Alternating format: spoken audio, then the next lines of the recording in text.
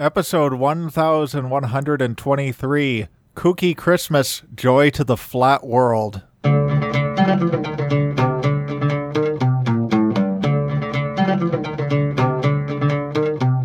Welcome to the Sci-Fi Christian, bringing you theology at warp speed. I'm Matt Anderson. I'm Ben Bono, and just when you think Kooky Christmas is over, Santa stops by with one more present. Tasty treat. This is going to be a tasty treat of an episode. This is whether you like or hate Kooky Christmas, and we have gotten both. Which I but kind of... What? Not really. I feel like almost universally loved. There's one example I'll tell you about. Off the air? Off the air. Okay. But yeah, so I kind of love that this annoys people. This episode is unlike anything else we've done because we are about to bring on to the air a listener who has reached out to us. And we'll hear the whole story here. But at least partly under my influence has become a flat earther, or is at least what I like to call pie curious. Yeah, you've used that phrase, and I don't exactly understand what you mean. Because pies are flat. Not really. Well, yeah, they're flat. Whatever. I don't think so. Yes, they're not a sphere. What kind of name a pie you like? Just name I like any apple pie. Think about it. How flat is that? Okay, apple pie? but and we'll get into the cosmology in just a second. But like the flat Earth cosmology is not, it's not like paper thin. At least I don't think so. We're about to find out. Yeah. But anyway, so we're gonna bring this person on. When you say you think it's due to you, is it because I was thinking back to our episode from 2019? I remember it well. I think we recorded in April, released it in May 2019. We'll let him share. We'll let our listeners share his story. But I can't remember. Does the listener's story have to do with that episode? Well, I don't know if it does that one specifically, but he's talked about when we were messaging how there's some SFC influence on here. So, like, just to put my cards on the table, I am not a flat earther. I do enjoy pretending to be. I just want to at least give the reference. And in this episode 718, we talked about the flat earth theory. It's called the flat earth flattery. And you didn't necessarily come off as a flat earther, but you didn't not come off as a flat earther. I enjoy LARPing as a flat earther. And for our listener, as we're about to bring you on, I will say there's one part of this that I'm actually very upset about, and it's that I now have to be the voice of reason. And I don't want to be the voice of reason. I enjoy making people think that I'm the flat earther. So this is putting me in a very uncomfortable position. But let's bring on Ronald. Well, I do want to bring Ronald on, but first I was going to say, Kooky Christmas listeners was over here on the main It was feed. over. We had nothing else planned. But no, this is an emergency exclusive episode. Ronald, take it away. Tell us all about yourself. Well, don't, actually. Hi, everyone. Sorry. Hi, everyone. Longtime listener, occasional caller, but I'm excited to be on here. Appreciate the invite. I love Kooky Christmas. I really enjoyed the Flat Earth Flattery episode from 3-4 years ago. At the time, as a globe earther, I found it really funny, and now it's become an important text in my development. No, we should explain why you're on here anonymously. I think I was maybe the most insistent on that. Because here's the thing. From my perspective, and it was kind of interesting when you messaged us because it was like, you it could tell you were nervous about confessing this. And I get that because in today's internet-driven society, this is like the worst possible opinion that you can have according to the internet, which is insane.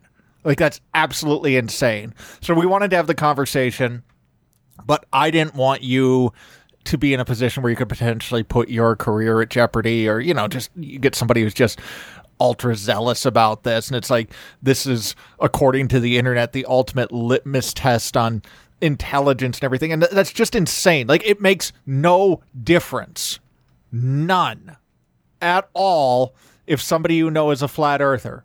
Doesn't make any difference. If your dentist is like cleaning your teeth and he's like, oh, by the way, the earth is flat. You're like, you're going to let him finish the job. Like, this is insane, the way that we act like this is some grave moral failing by people believing this. So I think it's insane that we have to bring you on anonymously, but I'm glad that we're doing that because people are nuts.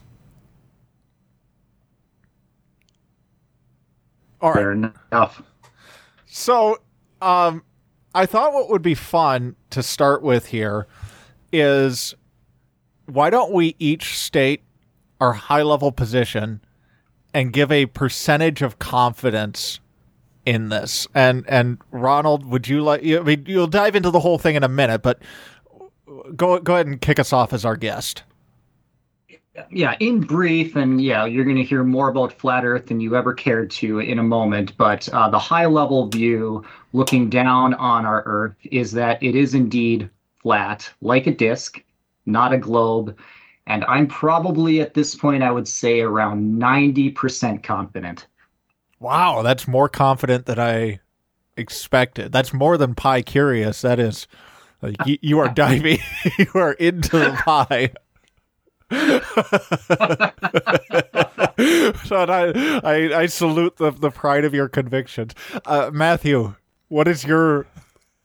And you're welcome to give, like, we could even end the episode by just giving your percentage after. Yeah. But where are you at? Yeah, we'll see if you can convince me. But for now, I'm very, very low when it comes to the probability of there being a flat Earth.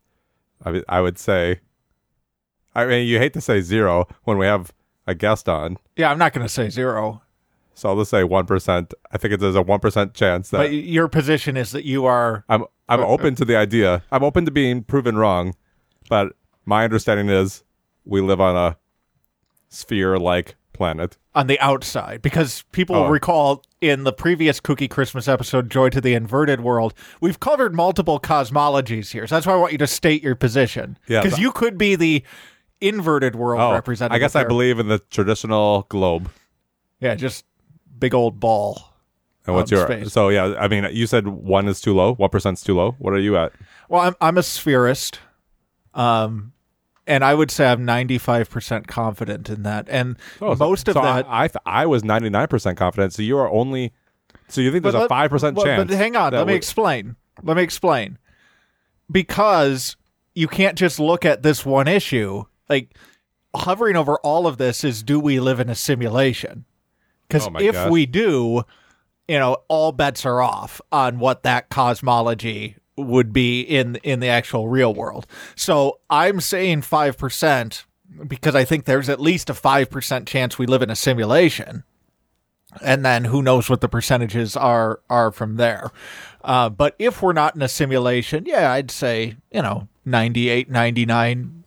So we're all very confident in our opinions. Yeah, in our opinions.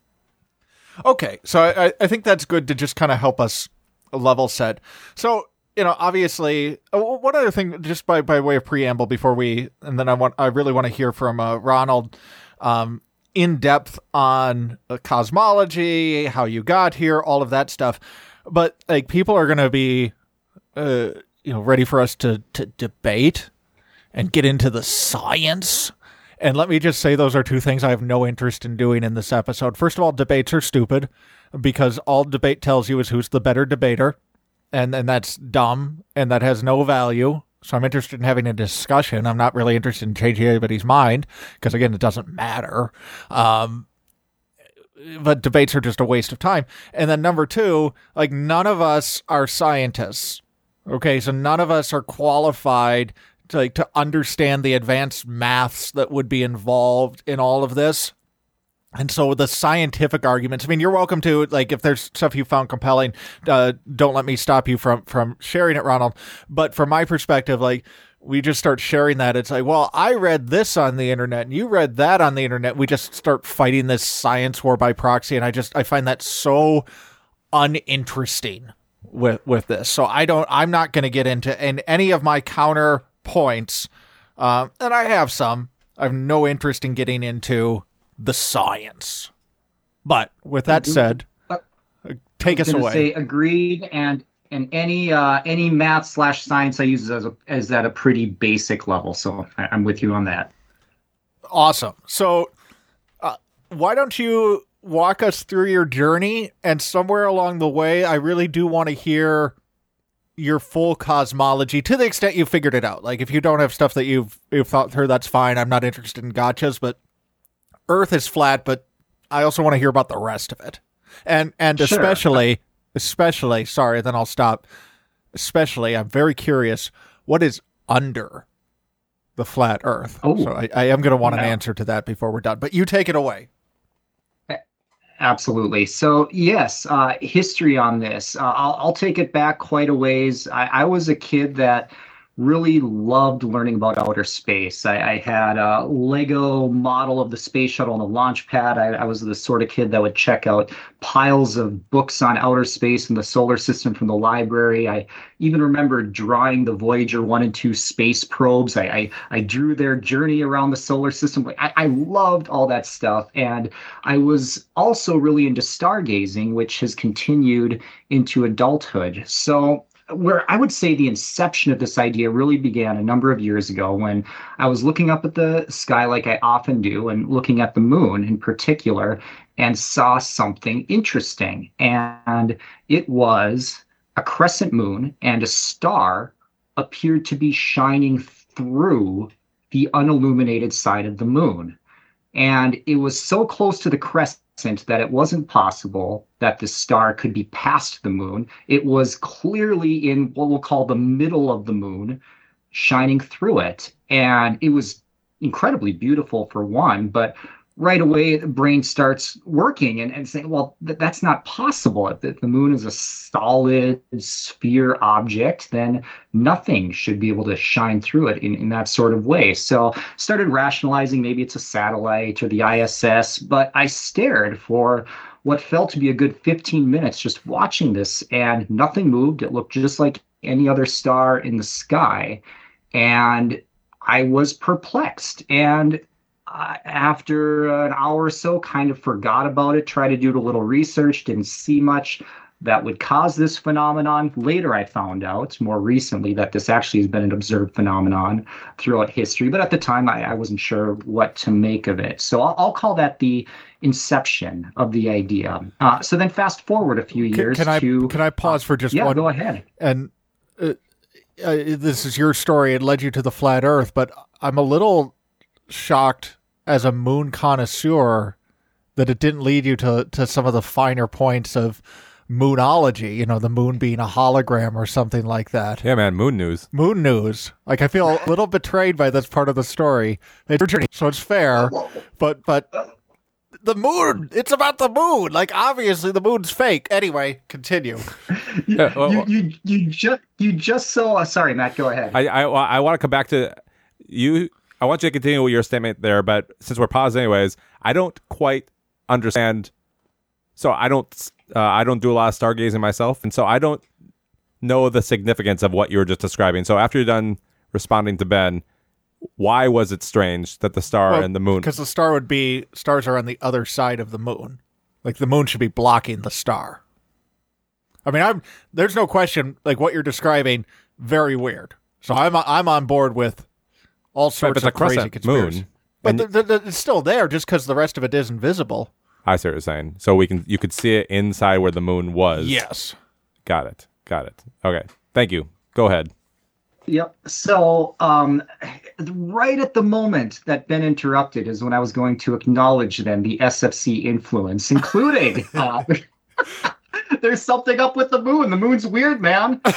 Moon math. I'm into all of it. But so that was one part of it. But truly, I'll say of even more influence on me in recent years truly has been the Kooky Christmas series, which I'm honored to be a part of now. And I'll say I think it's some of the best material that's ever been done on the show. Truly, I mean, right up there with the literary deep dives, the Catholic episodes, the Dundies on the uncensored feed. I mean, the duties. All just duties. The duties. Oh, did I say Dundies? Dang it! I screwed up. Duties. But so the sleep paralysis episode I shared with a number of friends when that came out, the Clockwork Elves, but specifically the Atlantis episode last year really took me on a bit of a trip. That's when I listened through twice, shared with friends and family, and I was just so interested in this notion that the progression of humanity may not be as simple as Stone Age Neanderthals and this linear progression to our advanced modern age, but rather this idea that there was a golden age in our history with potentially highly advanced knowledge of the heavens, of construction techniques and harnessing frequencies and energy and all this kind of wild stuff in the golden age of humanity. And rather than being a linear progression, maybe the ancients were far more advanced than we give them credit for. And so because of the SFC, I've been on this journey of rethinking ancient history, rethinking mythology, rethinking the possibility of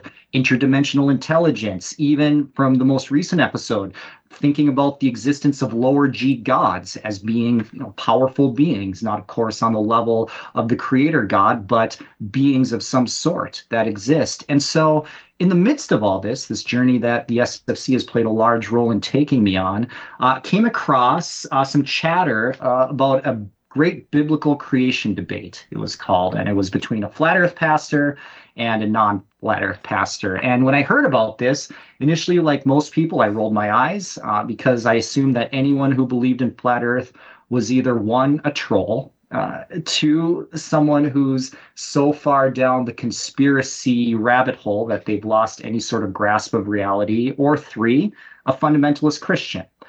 And still, I watched the video out of curiosity, and I was surprised because the flat earth pastor, rather than immediately appealing to scripture, gave about 90 minutes worth of evidence of testimonials and observation, experiments, philosophical arguments, and I'll be honest, I left the video kind of stunned because I'd never heard any of this before. And that prompted me to go on what has probably been the biggest deep dive of my life on any particular topic. And at some point during this deep dive, the scales started to tip, and I found the evidence to be, quite frankly, pretty overwhelming. And it was weird, and it felt like I was going crazy. But it was also becoming difficult to deny what I consider to be pretty compelling evidence. So I'll pause there. No, it's a wild journey, and I love that I play such a large part in it. Well, Matt too, but I mean, I'm responsible for the Kooky Christmas material by and large. So I'm deeply honored, even though I don't agree with your conclusion. I'm so deeply honored that I've created a flat earther. And I hope people recognize... Yeah, exactly. And I hope people recognize as you're talking, like you went through, you're this conspiracy, you're either a conspiracy nut or you're... you're nuts or you're fundamentalist Christian. Like, you're not those things. You are, and obviously we're keeping you anonymous, but you are a very intelligent person. You're a very well-read person. People can come to this conclusion, and the rest of us are welcome to roll our eyes. But I hope part of what people can take away from this is not being dismissive of people with kooky beliefs, which is, and I say kooky here with great affection, because that was the original mission of Kooky Christmas, was to help us all cultivate some kooky beliefs, and I believe I've succeeded beyond my wildest dreams at this moment. Go ahead. So I was going to say, so speaking of kooky beliefs, you had asked to lay out the cosmology, and I can do that in brief and certainly ask questions as you'd like. So it's probably not going to be earth-shattering, so to speak, material as I go through this, but it's the cosmology would be Earth as a stationary plane, not a globe. In this model, Antarctica is not a continent at the bottom of the globe, but rather is an ice wall surrounding the Earth. I'm so happy that like, I wanted the ice wall to come up. Like, the ice wall is one of my favorite features of flat Earth theory. So this is great. Excellent. Yeah. So I'm right in line. Ice wall, it contains the oceans. How far does the ice extend? Very common question in flat Earth groups. And the problem I'm glad you added that last part, because I was going to say that is not a common question. And I hope you don't mind some gentle teasing with this. I think you're up for it. I would expect nothing less. Okay. Not a common question among the general populace, but certainly in corners of the internet. Yes, this particular corner, we wonder. And part of the problem is we don't know. And this is where, unfortunately, you get some of the more conspiratorial things happening, is because in the 1950s, the UN made a treaty prohibiting any private travel south of the 60th latitude. In other words, unless you're part of the government or a government contractor, you are not permitted to visit Antarctica or even really get anywhere close to it. So at the moment, there's no very easy way to determine just how far that expansive land goes. On the opposite end, well, not opposite, but in the middle of this cosmology, you have the North Pole at the center. Now, what's interesting about the North Pole is that there are some maps in the 1500s, dated even as late as the 1700s, that include the North Pole, but they also have 4 different land masses, almost like really small continents surrounding the North Pole itself. In fact, the Mercator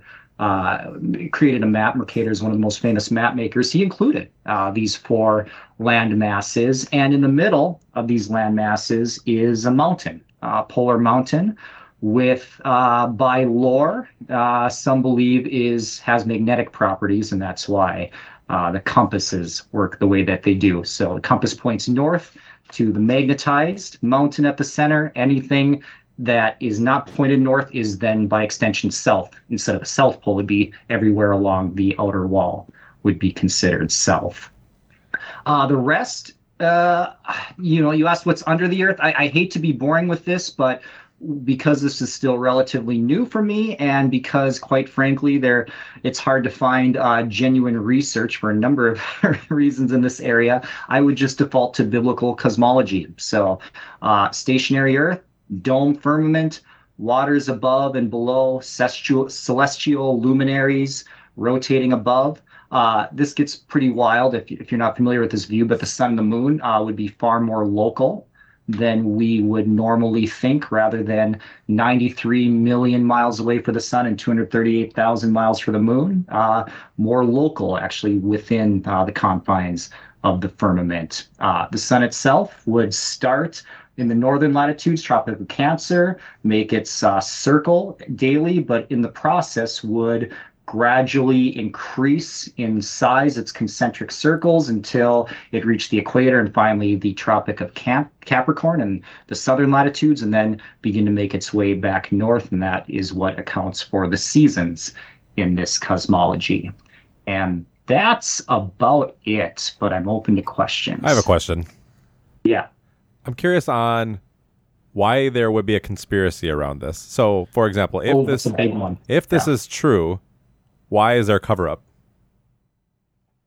Yeah, I can maybe provide some insight on that, and thought maybe that would be a sort of question we'd tackle at the end, but happy to address it now. So, if the Earth is a globe and spinning and revolving the way it doesn't really change my faith whatsoever, the faith of anyone. I mean, I believe globe for 99% of my life, so it really doesn't change much in that regard.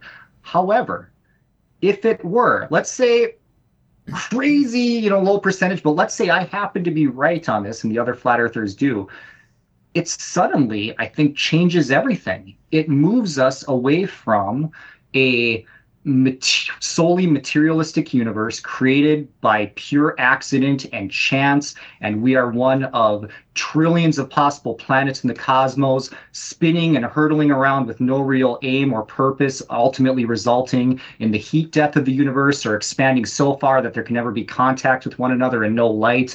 All these horrifying things to consider. That's essentially the narrative you have if you don't believe in the existence of God. This model can only point to design and a creator. And if there are powers in this world that are actively in opposition to a creator, I can think of no more insidious worldview than to propose one and perpetuate one that completely, seemingly removes the need for a creator. So I do want to come back to questions like that at the end, but I'm not sure that I necessarily would agree that this points to a creator. It certainly points to a very different world very, very different world. It would, you're right. It would change everything. But I don't know that you would, if this is true, let's just say, in my dream scenario, and I am serious, nothing would make me happier because of the collective explosion of heads that would take place. But Joe Biden addresses the nation tomorrow night. He's in the Oval Office. It's like, guys, I assume that's what he would say. It calls for a more informal tone. Guys, the Earth is flat. It is a pancake. And then everybody loses their mind, and he gives the evidence and everything. Like, I don't think atheism disappears. And I don't think that, it obviously changes, but I don't think that everybody is like, well, that proves that there is a God. I just, it might take time to sort itself out. Certainly there are people who would have that reaction. But I don't know that I see that as plausible, that atheism would just melt in the face of this being true. That's a fair point, and that likely was an overstatement by me. However, what it would point to is a drastically having to reevaluate materialist origins. In other words, if the flat Earth was demonstrated to be true, it comes out, then everything we understand about how the Earth was formed, and solar systems and galaxies and stars, everything else, would by necessity seem to have to be thrown out and starting from square one. Oh, for sure. Yeah, for sure on that. I totally agree. It changes everything. Yeah. I am curious, because I know when we were talking back and forth, and I intentionally didn't push on this because I wanted to hear more of it when we talked, but I want to hear about planets, because you don't believe in planets anymore, correct? I don't. In fact, in our correspondence, a couple weeks before I came out to you, I had sent another message in which I put the word planets in quotes. So I had outed myself kind of low key prior. But so planets by the ancients were considered to be wandering stars. And my view on the wandering stars is I don't know exactly what they are. Similar in the same way I don't know exactly what stars are. I would not consider stars to be giant sun-like bodies trillions of miles away, giant, gas balls. So I would liken the planets that are observed to be more akin to the ancient view of the wandering stars and what they are, these celestial beings. I don't have a great answer for at the moment. But what I would say is are physical sphere objects up there somewhere. And do you put the moon in? Because the moon is of special interest to the SFC. Is the moon in that boat as well, or what's going on with the moon? Yeah, so to jump back to the thing that incepted this, the we'll call it maybe parent or translucent nature of the moon would suggest that it is not, in fact, a solid sphere, but rather would be a semi-transparent circular luminary.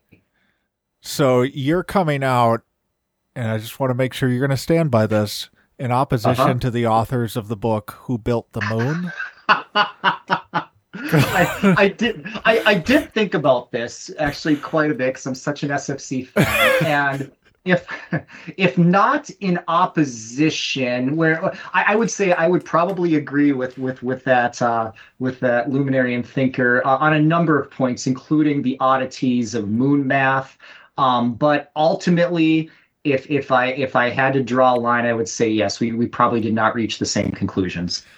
Okay, so you do not believe that humans traveled back in time to construct the moon? I do not hold that position. All right, well, I appreciate your courage. Is it okay if I do a follow-up question? Please. Ronald, I'm just so interested in... Yeah. You don't have to be specific about this, but I want to ask a question, then answer in whatever way you feel comfortable. So I'm guessing you have some family out there. And as you've shared your beliefs that not only is the Earth flat, but that planets don't exist. There's no planets. Moon pretty transparent. It's like 50-50, but you're not landing on it. And son, something a little different than we thought. And so these are it's some different beliefs than you would have previously had. And what has the reaction been from people that are close to you? Or are you not? Or are you keeping it a little bit like? Are we the first people you've told? And I don't know if you should feel honored or horrified by this, but truly, yes, you both are among the first people that I've quote unquote come up to, along with immediate family, and I would say one or two other very, very close friends that I know can let their kook flake fly a little bit as well. Just people I feel quite frankly a little safer with, and those that I at least in other aspects of my life hold some level of credibility with. What are the initial responses? Oh, Dad. So your kids. Yeah. Now what's interesting... just to be clear, neither Matt or I responded with, "Oh, Dad." You are not either of our fathers. Well, he's trying to stay anonymous. That's true. Yeah, back off of that. That's true. So, no, I mean, an initial look of shock, maybe mild horror, I would say more than anything else, disappointment, but also perhaps a touch of recognition. Like, oh, there goes Dad again. Off on some crazy kooky idea. Wait, what was the word what was the word you used? Shock? Disappointment, right? Disappointment. Yeah, let's touch on... I want to go back to disappointment. Is that a joke or are you serious? No, I mean, I not disappointment in me as a father, but likely, if I were to be honest, interpreting as how could you fall for that? Is how I would maybe read the expression, right? Because my kids are very thoughtful, critical thinking, well-read, educated people, and they probably immediately thought, "Oh my goodness, Dad! So you watched a couple videos online, and now you're a flat Earth expert." And so, looks like we lost some younger podcast listeners. Like if this is what it does to people. So did they all get just flat Earth models under the tree? They did not, but unprompted from me just the other night, they started to ask a few questions, maybe in a similar vein that you both are now. And I truly was not out to try to convince them because I want to save them of that, if at all possible, that kind of potential social and relational awkwardness. However, I also wanted to try to explain as best I could where I was coming from.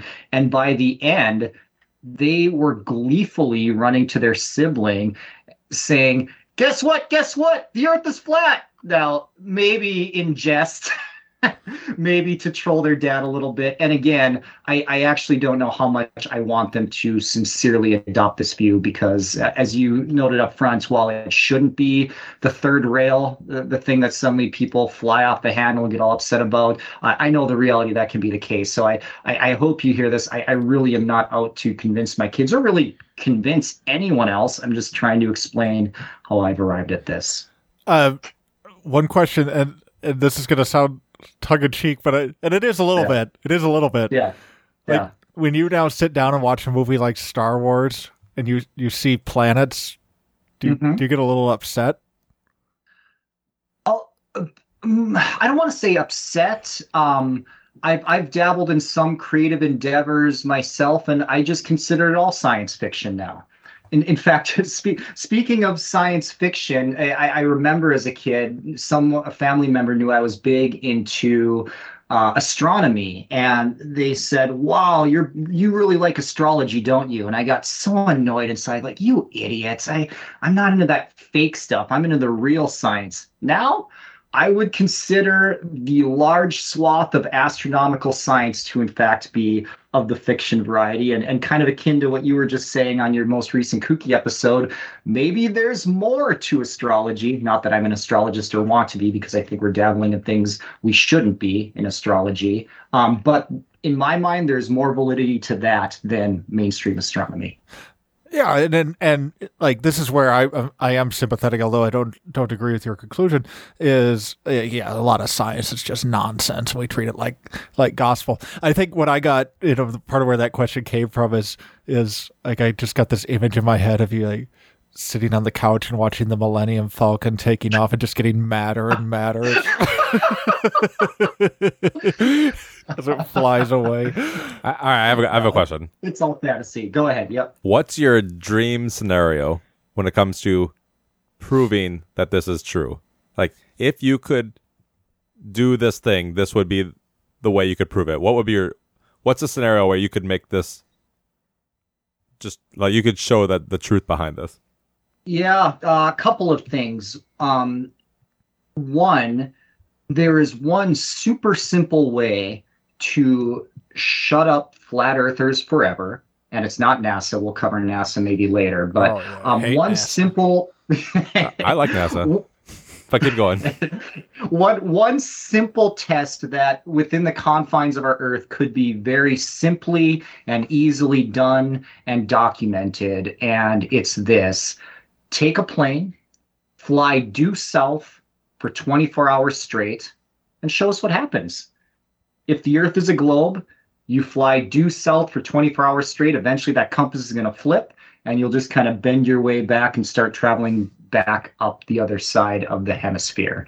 If the Earth is flat and there's a vast expanse, then you'll keep going and going until you find who knows what. And that kind of dovetails into what my hope would be is I'm reminded to a degree of the Truman Show. And there's that line when Truman says he wants to be a great explorer and his third grade teacher says, well, you're too late. Everything's already been explored.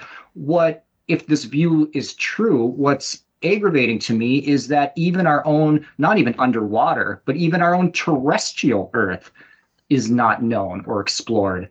Or understood by most people. Yeah, I completely agree. And like you talk about, there's no question of the whole Antarctica thing you were talking about, the UN. Like, that's such nonsense. And why would they make that law? Well, where my mind went is the H.P. Lovecraft story, The Mountains of Madness. Like, that's why you'd make that law. No, but tell us more. There's monsters. Yeah. Yeah, but I mean, that's where I am sympathetic because I don't trust the government and I don't trust scientists and I don't trust NASA and I don't trust the UN. I just don't think the Earth is flat, but I'm with the motivation on a lot of this stuff. So do you want to, I know you were going to give some evidence or reasons. Do you want to get into that? Where do you want to go next?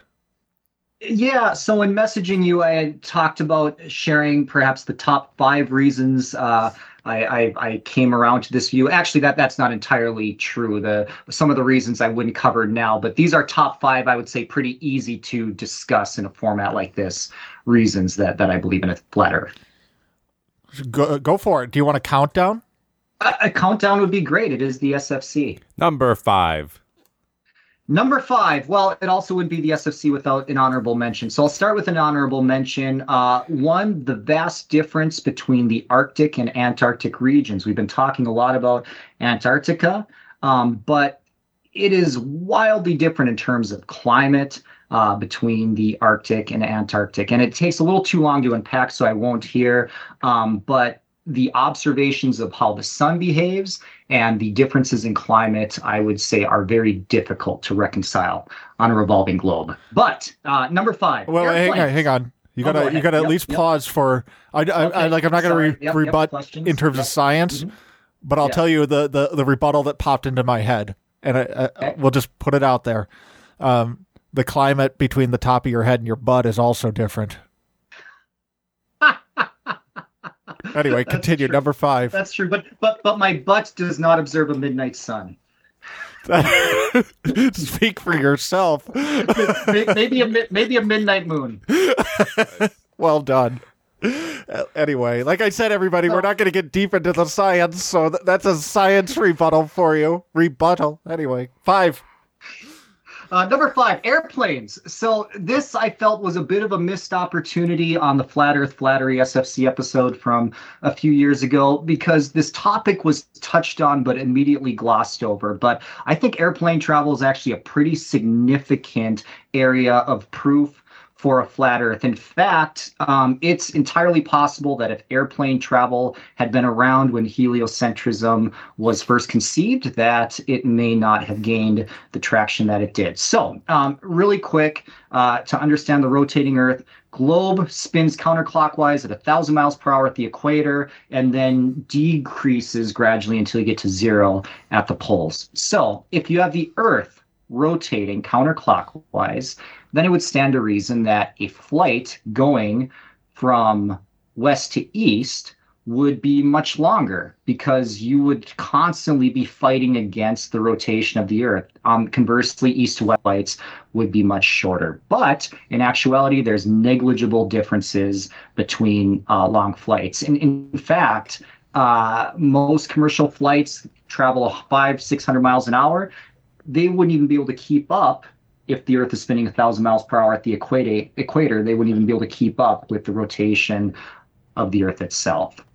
And so the other, and I'm not sure where to pause for questions at all, but I'll say one other item related to this. A century ago, there were cannonball tests. So you point a cannon straight up in the air, you shoot the cannonball, it would stand to reason that with the rotation of the Earth, the ball would land a significant distance west of where you originally shot it, when in fact the cannonball goes up in the air, falls straight back down within a couple feet of the cannon, sometimes even hitting it. Similarly, tests have been done, cardinal directions, north, south, east, west, shoot the cannon ball off, and they all go the same distance, which again poses problems for an Earth's rotation. Now, that can be explained potentially by the atmosphere somehow being stuck to the part of the Earth that is rotating, but that causes problems in and of itself. If the atmosphere is rotating in conjunction with the Earth, that means it's rotating at different speeds from equator all the way up to the poles.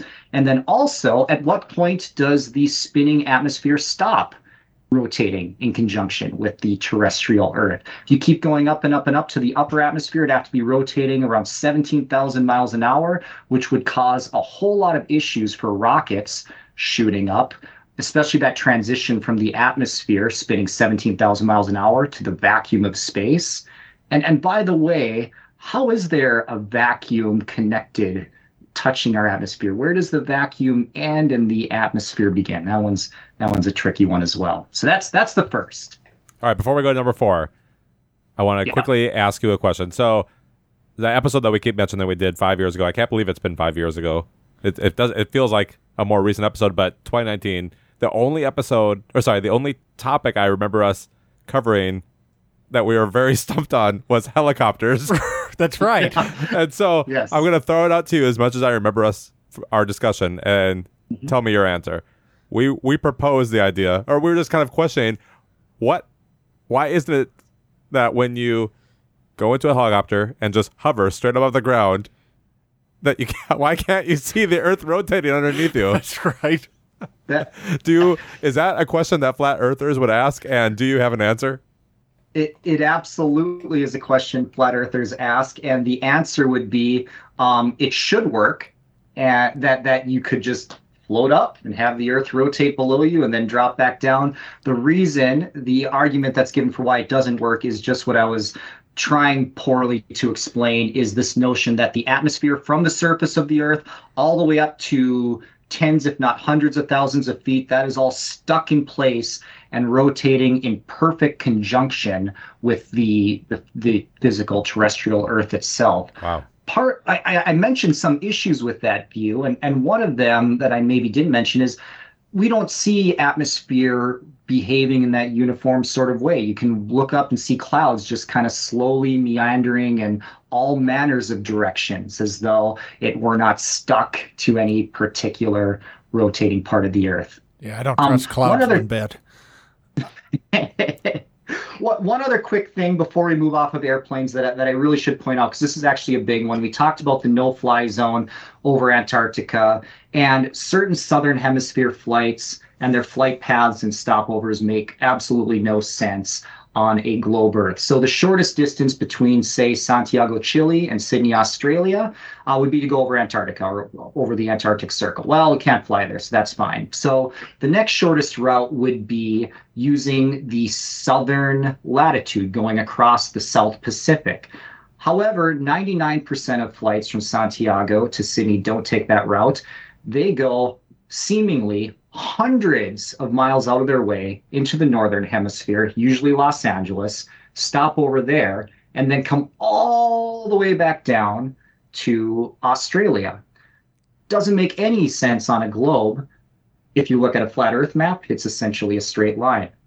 Another similar one. So Johannesburg, South Africa to Buenos Aires, Argentina. So southern parts of Africa and South America. You would think the shortest flight would be to go, again, straight across the South Atlantic. That's not what flights do. They stop over as far north sometimes as London. So you live in Minnesota. London is farther north than Minnesota. These flights from South Africa to Argentina will have a stopover as far north as London. Makes no sense on a globe. Starts to make sense. It's more linear when you look at a flat Earth map. Hey, you know what just struck me? In time travel movies, people's sometimes complaints are, like, let's think of Back to the Future, my favorite movie. The DeLorean travels through time and it ends up in the same place it took off from, but in a different time. But people say, well, really, the Earth is moving, so the DeLorean probably just end up floating in space. But if you have a flat Earth, if flat Earth theory is correct, that would also make time travel a lot easier. I think he's got you down to 98%. Because you wouldn't have to travel through time and space, just time. So my only rebuttal to this point, and then we should move on to number 4. No, I'm ignoring that one. My only rebuttal to this point is, so my counter arguments, that we'll get to in a couple minutes, really don't have anything to do with science or proofs. But I did just decide, as I was sitting on the toilet last night, to look up a few, just to sample what's out there. And the airplane speed of airplanes, I didn't look into any details, so I'm not going to back this up with any facts. But that airplane speed arguments are used by people against the flat Earth. That's all. My only point is that it's like you get into the internet and the same piece of evidence shows up in both directions. Make of that what you want.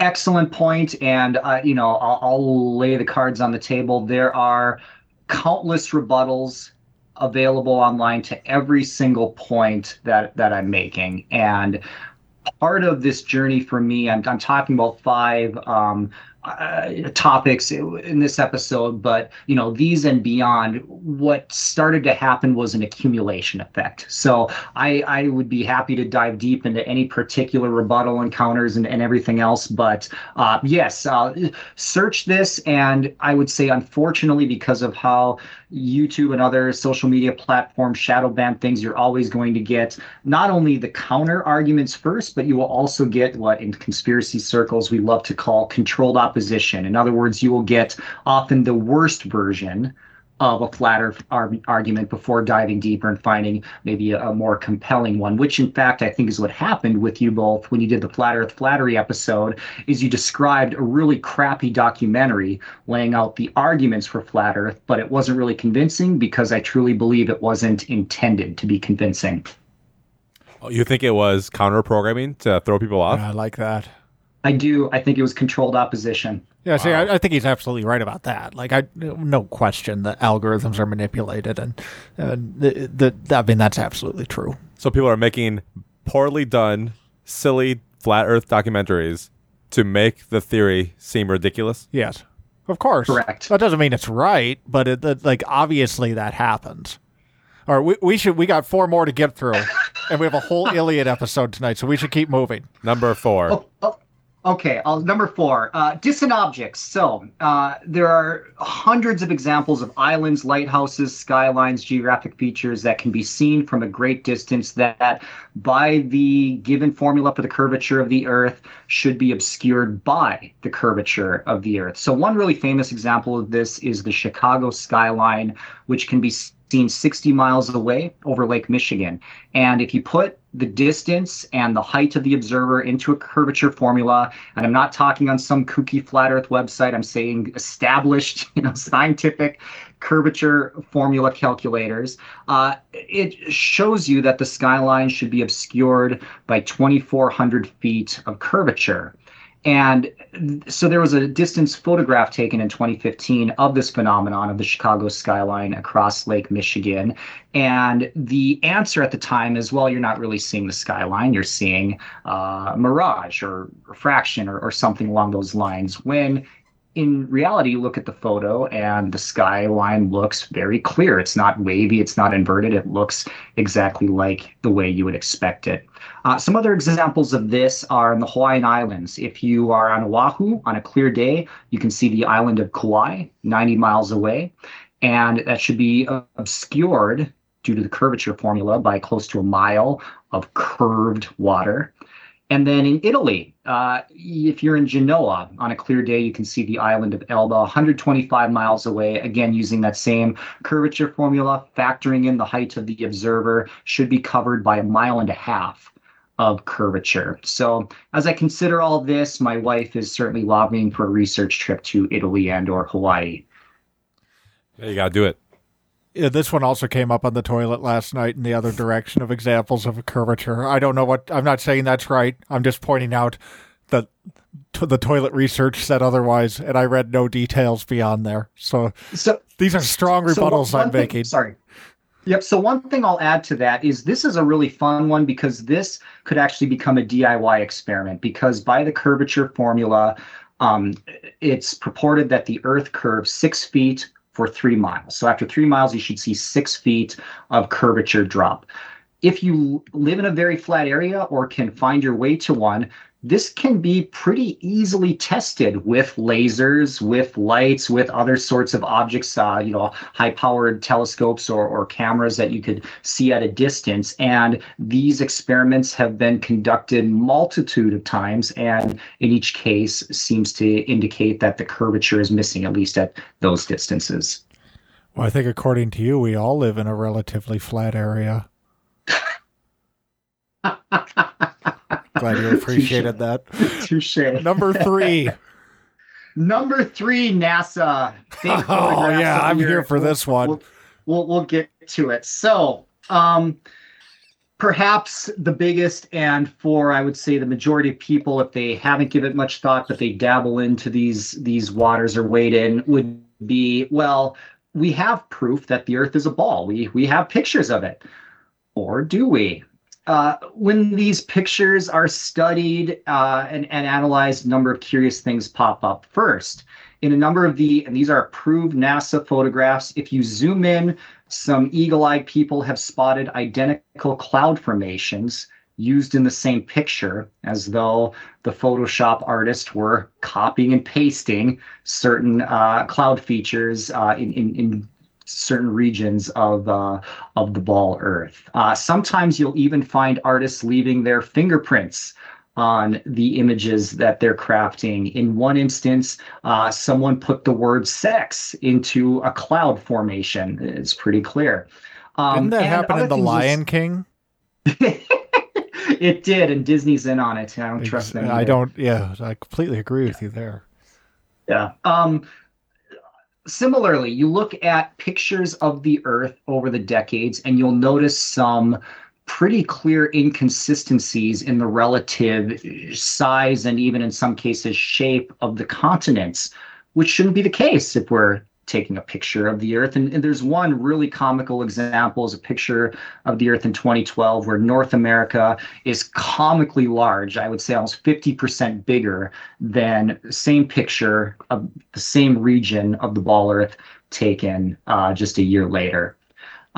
So in addition to this, moon landing, I mean, that's pretty well trod territory in conspiratorial circles. So I don't have to get too far down the rabbit trail here, but in general, the moon landings were laughably bad once you start to look at them closely. One thing that's happened is there's been a level of sophistication in photo analysis tools that's come about that weren't the case in the 60s and 70s. And once you start applying these tools to these images, a lot of oddities start to happen. For one, in a famous example, if you adjust the levels on a picture of the Earth taken from the moon, you start to see a rectangular box shape around the Earth, as though it were pasted in. In some pictures from the moon of the sun looks suspiciously like a stage light. And in fact, using photo tools, you can even start to see the bulb in the stage light. It's pretty well known that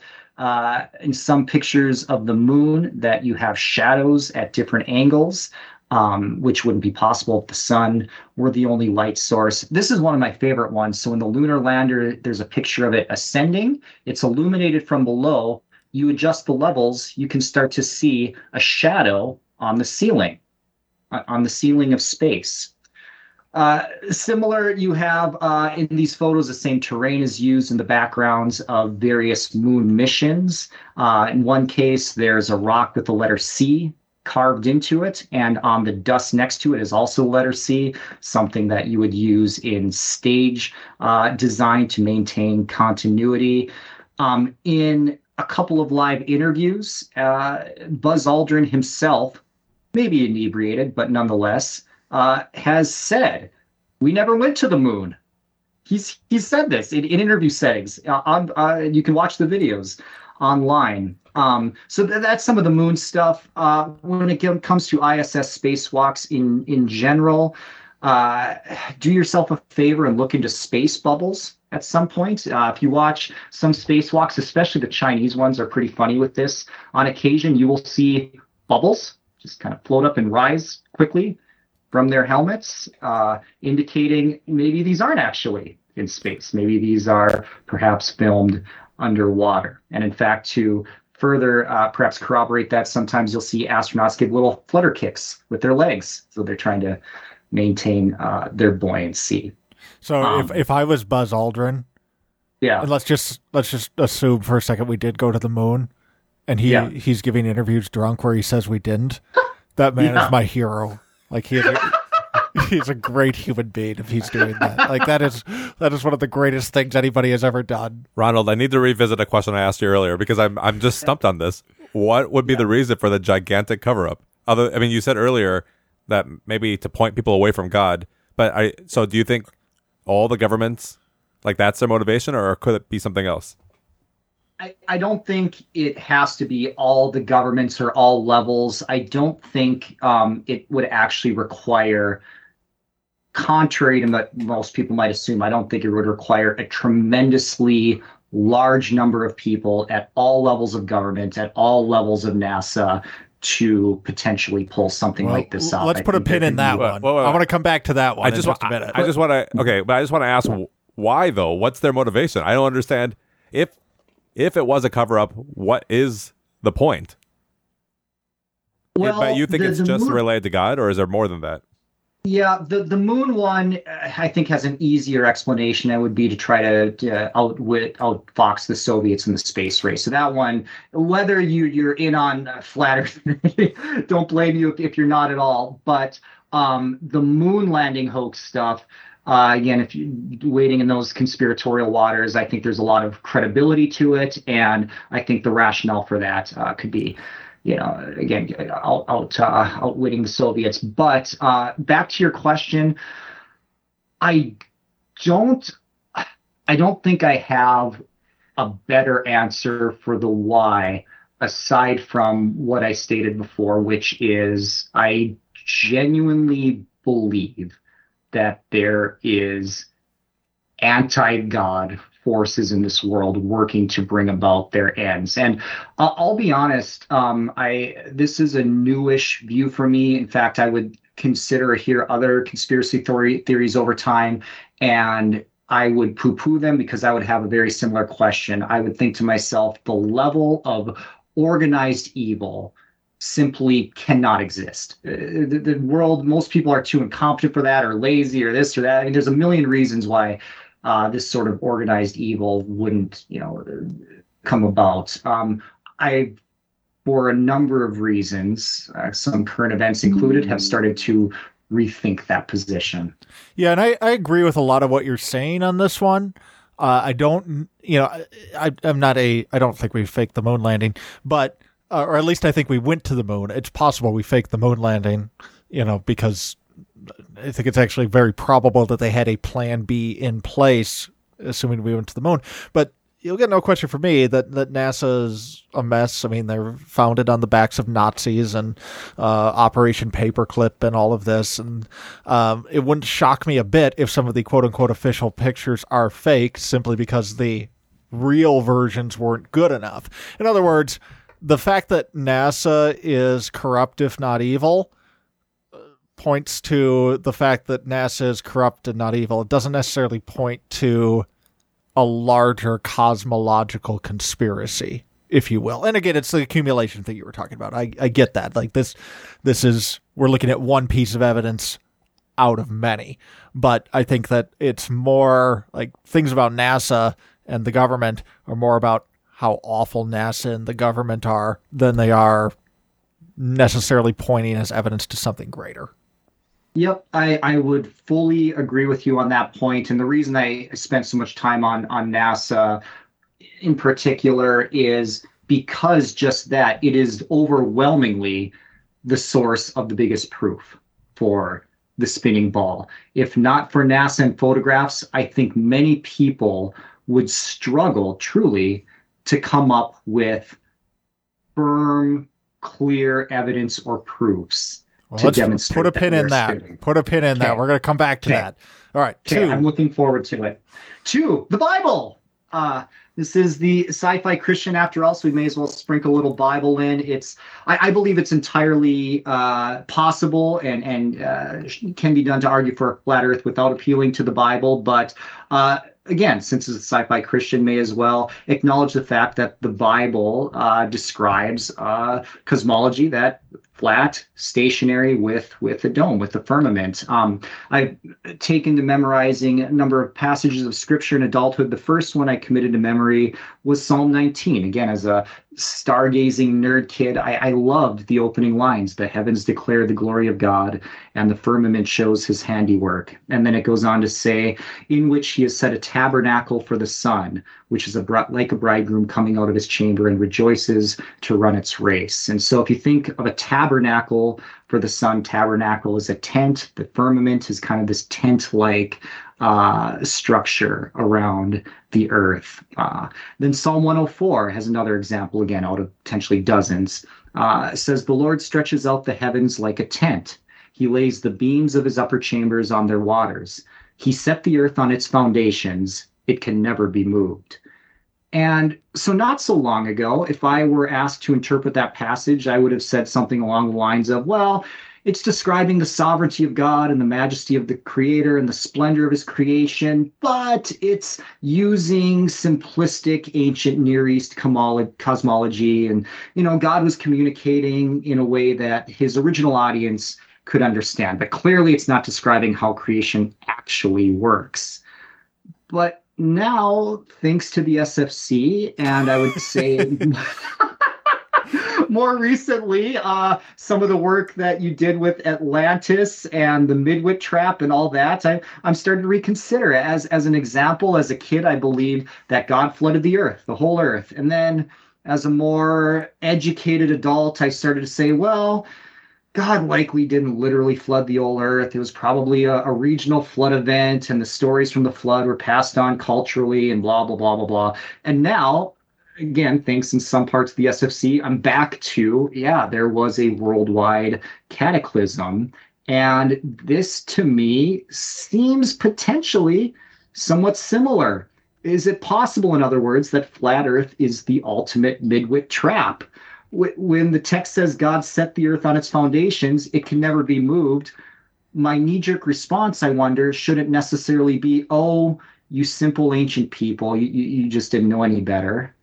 Maybe my response is humble myself a little and recognize that perhaps the ancient world had a better understanding and appreciation for the heavens. If you're going to cite the SFC, you got to hear the SFC rebuttal on this one, because that's not like the position on the SFC when it comes to those ancient texts is not a choice between taking it as literal science and poo-pooing them as ancient benighted people.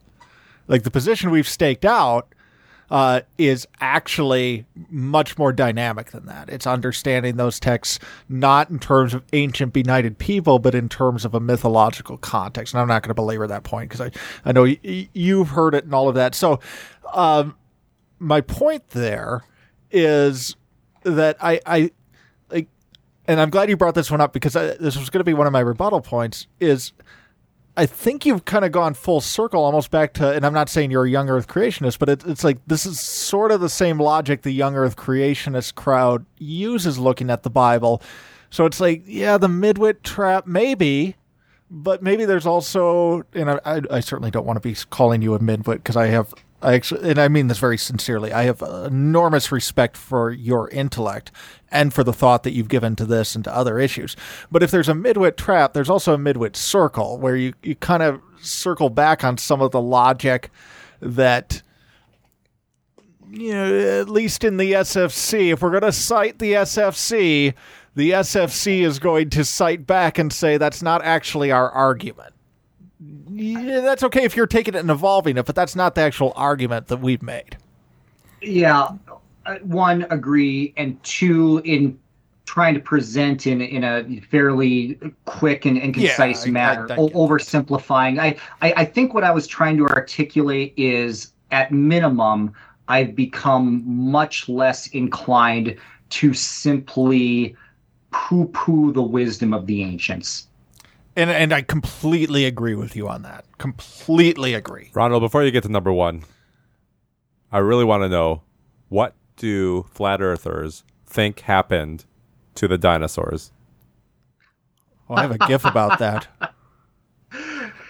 Yeah, well, it's a little unfair to lump all flat earthers together in that sense. I mean, I've heard everything from dinosaurs are fake, like the moon, to maybe more traditional views. Although it's really hard to, I would say, reconcile a traditional view of the development of the Earth over billions of years with the flat Earth model. So you can probably tell from the meandering and hesitancy in my voice, I truly haven't given as much thought to reconciling young Earth and old Earth and all those things, because I've been, for pretty much the entirety of my adult life, old Earth person, and now I haven't yet put as much consideration as I likely need to or should into how to reconcile these two positions.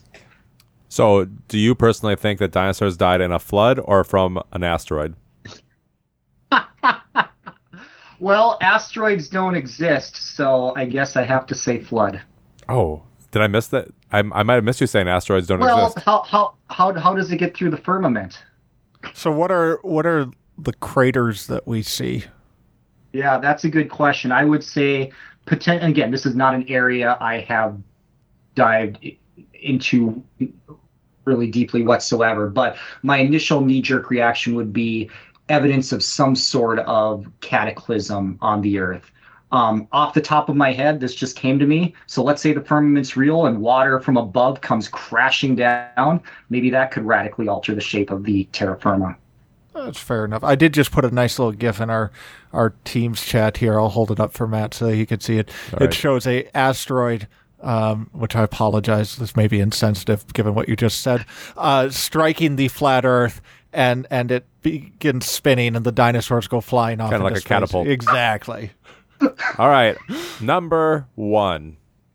Number one, I'll just say common sense and observation. So the globe model says we're hurtling through space at 67,000 miles an hour, spinning at 1,000 miles per hour at the equator, and that the Earth is 25,000 miles in circumference. But I would propose, one, has there been any ever indication of these motions? Two, have you ever seen the curve? Whether at an ocean side, look on a beach, on a mountain. There's even amateur high altitude balloons that go up over 100,000 feet, hundreds of miles. And if you don't use a GoPro or a fisheye lens, the horizon looks flat. And so whether you're 100,000 feet up or at sea level looking out at a flat horizon, I guess my perhaps more philosophical question would be, how many straight lines does it take to form a circle? You've also observed water. Water is always flat. Water is always level. In fact, we use water in construction. You have a level. It uses principles of water to determine level. And yet, in this one case with the planet, this is the one time water manages to curve and somehow stick to the outside of a ball spinning 1,000 miles an hour. You look up at the night sky and you see constellations moving in perfect concentric circles over Polaris. If your listeners aren't familiar with stargazing, Polaris is always fixed in its position in the night sky, and the stars rotate in the night sky around it, again, forming perfect circles. And I wonder, how does that happen if we're wobbling and spinning and hurtling through the cosmos? You look and you see the sun and moon are the same size. And is that a coincidence? So one happens to be 93 million miles away and the other is 238,000 miles away, and they just so happen to be identical sizes from our vantage point. I hate to contradict you. But okay, go ahead. The writers of the esteemed book Who Built the Moon have a very compelling answer to that question. And you seem to just be ignoring that. Anyway, please continue. That's true. Time-traveling humans, which does work better in a flat Earth model, as we've established. Yes, I think that's my big takeaway, actually. Exactly. So my point on this was, it all started with seeing the star through the moon, which I'm still not quite sure what to make of it. Let's say proven wrong, all the flat Earth proven wrong with the simple tests that I articulated earlier. Let's say all that goes out the window. I still to make of that phenomenon. And now, as I kind of close this last point, would just encourage you to consider this from the other perspective. Let's say you grew up without ever being taught that the Earth is a spinning ball around the sun, and you look up and you see the sun and moon and stars circling above you in this perfectly choreographed dance year after year, age after age. You see a flat horizon. You see flat oceans, no matter how high or low your vantage point is at the moment. And then you tell this person, well, no, you're actually on a giant water ball spinning and wobbling and hurtling through space. And they would look at you like you're crazy and they would demand proof. And part of the journey I've been on is I think there is proof. And I think there is evidence. It just seems to be weighted more on one side, and that is the flat Earth. Wow! No, don't hit the music. I'm about to hit the music. No, don't hit the music. We got a couple rebuttal points. All right. We'll wrap it up quick. I'll go quick. But no, thank you. That's good stuff. And I hope you don't feel too terribly attacked by some of the questions back and rebuttals, because like I said at the beginning, I'm not interested in a debate. It's more meant to spur thought and discussion than anything else. Absolutely. And for the sake of your listeners, you are voicing questions that I'm sure they have, and I'm sure they have many more. And I don't take any offense in it. In fact, I look forward to discussing in person at some point. And really, then you can let me have it. We're going to need to be drunker for that. So I just have a couple of, I'll go through these quickly. A lot of these we've already talked about. I mean, I had written down, what's the motive? I think that's a big one. I do agree with you. If the moon landing is fake, and you get into the 20th century stuff with the Cold War, there is an obvious motive there if that stuff is faked. So I completely agree with you on that. And that's why I think that even though I do believe we went to the moon, I also completely believe that NASA had a backup plan, that there was, that we were going to show that we arrived at the moon, whether or not we actually got there, for the sake of beating the Soviets. So I agree with you there. But when you get into the macro, what's the motivation? And I also completely agree with you that there are forces, anti-God forces. I just don't know that this one's the issue. But we hit on that. We hit on the young Earth creationist logic a little bit. There's Occam's no fundraiser that we could cite, but I'm not going to because that guy's a buzzkill. I think the two big things I want to hit on, and one of them we talked about a little bit, and the first one is scope. So you mentioned that there's a relatively small number of people that would have to be involved, and I completely disagree, because it's not even just the number of people. And let's just limit this to the last 100 years.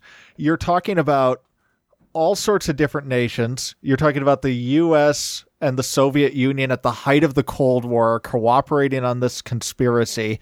You're talking about India, China, other nations that have now been there. You're talking about anybody who's put a satellite into space. I get that NASA's corrupt, but we're talking about, people who are doing the Mars rovers and all of this stuff. Like there's an enormous amount of people there, but maybe the coup de grace on this is the arrival of private space flight.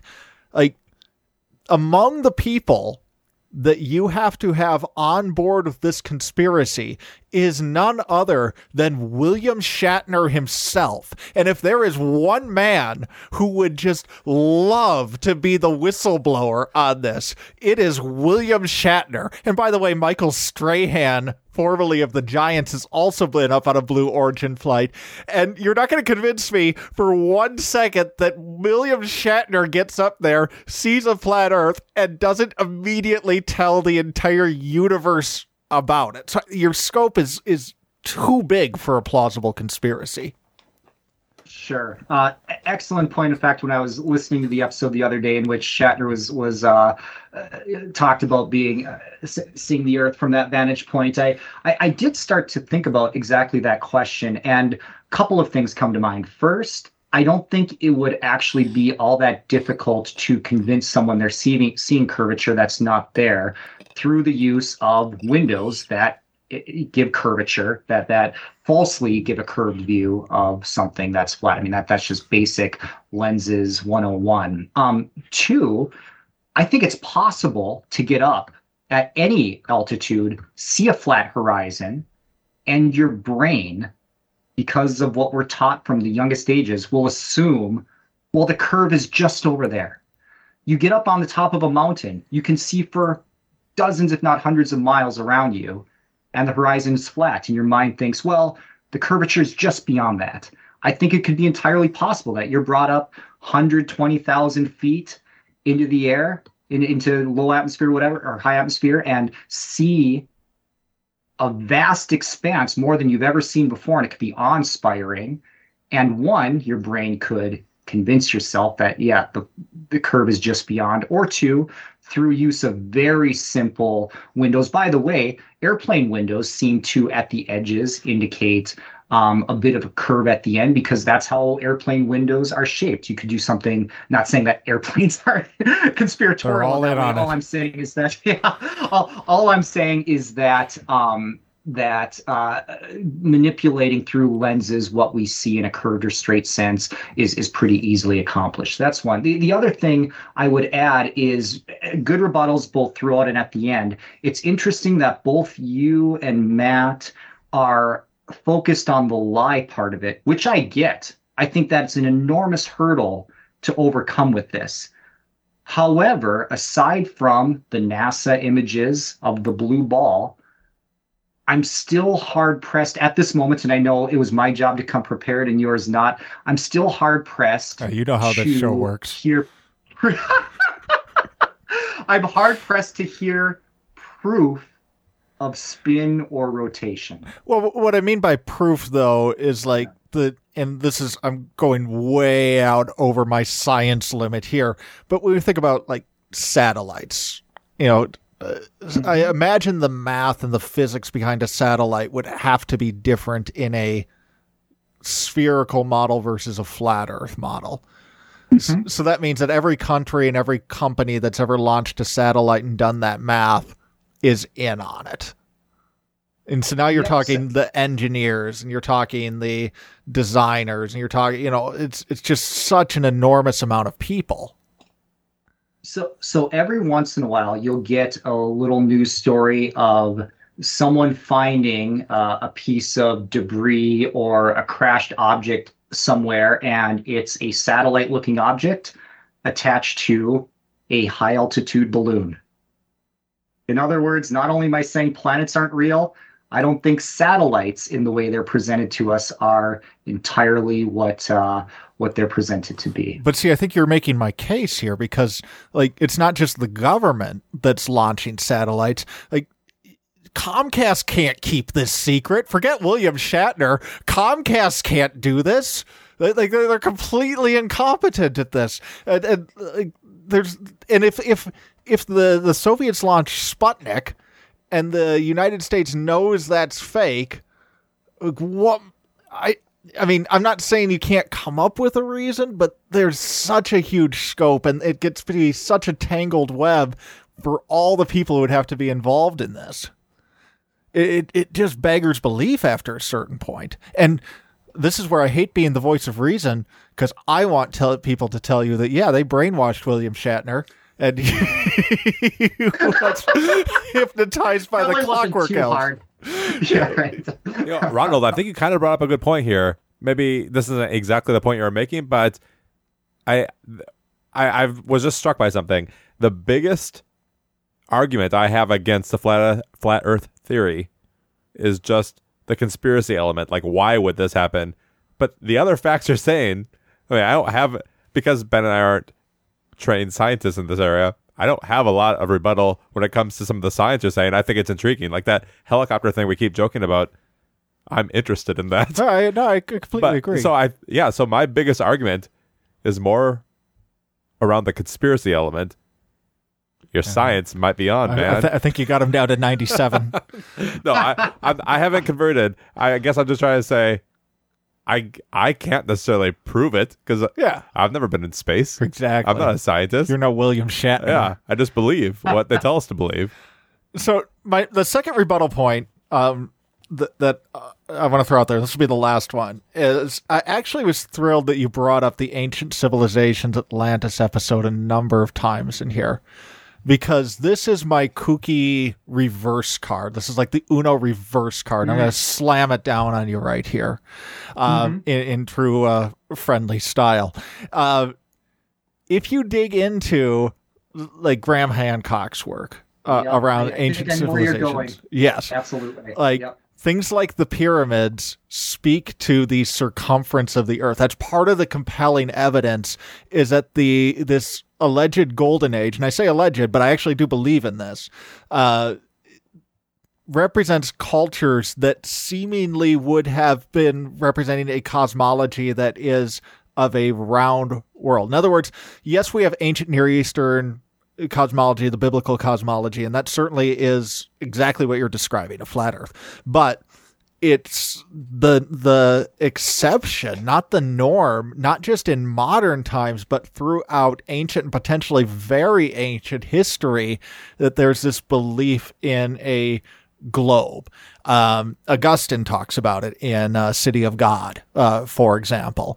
And so it's not a new belief that just emerged. This is the default throughout most of human history. And indeed, in Graham Hancock's work, he talks about how these ancient civilizations, part of what is so compelling to us that there's something more there, is that they seem to have calculated what would be evidence of a spherical model in times when they shouldn't have been able to do that. So my reverse card here in Kooky Christmas, my kooky reversal is you're sacrificing the greatest conspiracy that I think is actually true for the sake of a lesser one that I don't find as compelling evidence for.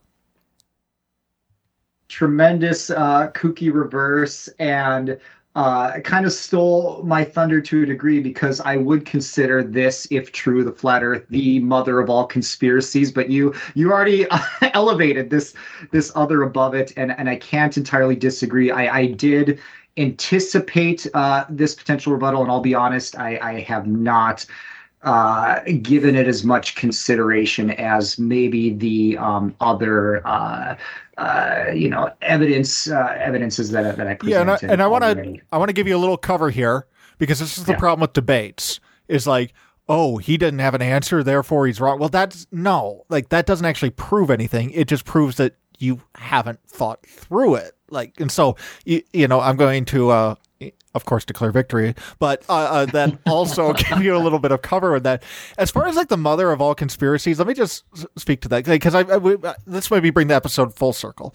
So we began this, and we've had some fun discussions here, but we began this by saying, it doesn't actually matter if somebody you know is a flat earther. And the part of why is that I think the stakes on this are relatively low compared to other conspiracies. As a comparison, if we live in a simulation, it throws everything into question. Everything you believe, every religion, the way you think about yourself, and whether or not you even exist in a meaningful way, that's huge. If we live in a simulation, everything changes. If we live in a flat earth, you know what you're going to do tomorrow? You're going to wake up, you're going to go to work, and you're going to put food on the table. That table might look a little flatter than it did the day before. That's it. And I'm not trying to poo-poo something that you're interested in and obviously have a lot of passion for. I'm just saying, for people, take it down a notch in terms of acting like this is the worst thing anybody could ever believe, because it's not. Anyway, I want to give you the last word as our guest. Oh boy. Just want to say how much I appreciate both of you. This conversation was super fun. As you might expect, I don't really have at the moment an opportunity to really dive deeply into this topic with other thoughtful thinking, maybe mildly interested people. As I said before, I'm hoping to continue this conversation at another point in person. But I just so appreciate you. I mentioned thinking, or maybe tongue-in-cheek blaming, how you both have served such a significant role in helping to shape my thoughts and viewpoints over time, and whether you created a monster because of it, time will tell. But again, this show is the best. I appreciate you both as podcasters and friends, and I thank you for this opportunity. Likewise, you mentioned creating a monster. I feel a little bit like Dr. Frankenstein, and I'm watching the monster maul a village of innocent people, and I'm horrified, but also kind of proud. Well, listeners, thanks for joining us. Ronald, thank you so much. Yes, thank you. That was a lot of fun. For opening it up and sharing that with us. But for now, that's all from here. I'm Matt Anderson. And I am Ben Bono. And that's Ronald, who will remain anonymous. We're the Sci-Fi Christmas signing off. Yes. Goodbye, everyone. Ronald, if you don't mind, I think it would be great to invite the listeners to send in any questions, and maybe we can have you back to answer some of these questions. I'd be happy to. Again, I cannot emphasize this enough. I don't pretend to be an expert. Been just kind of, wading into these waters. So, but yeah, if that's an opportunity, well, I think sounds like a lot of fun. You did become the Sci-Fi Christian expert on the flat Earth. So listeners, let us know your questions at feedback@thescifichristian.com. But for now, so long, folks.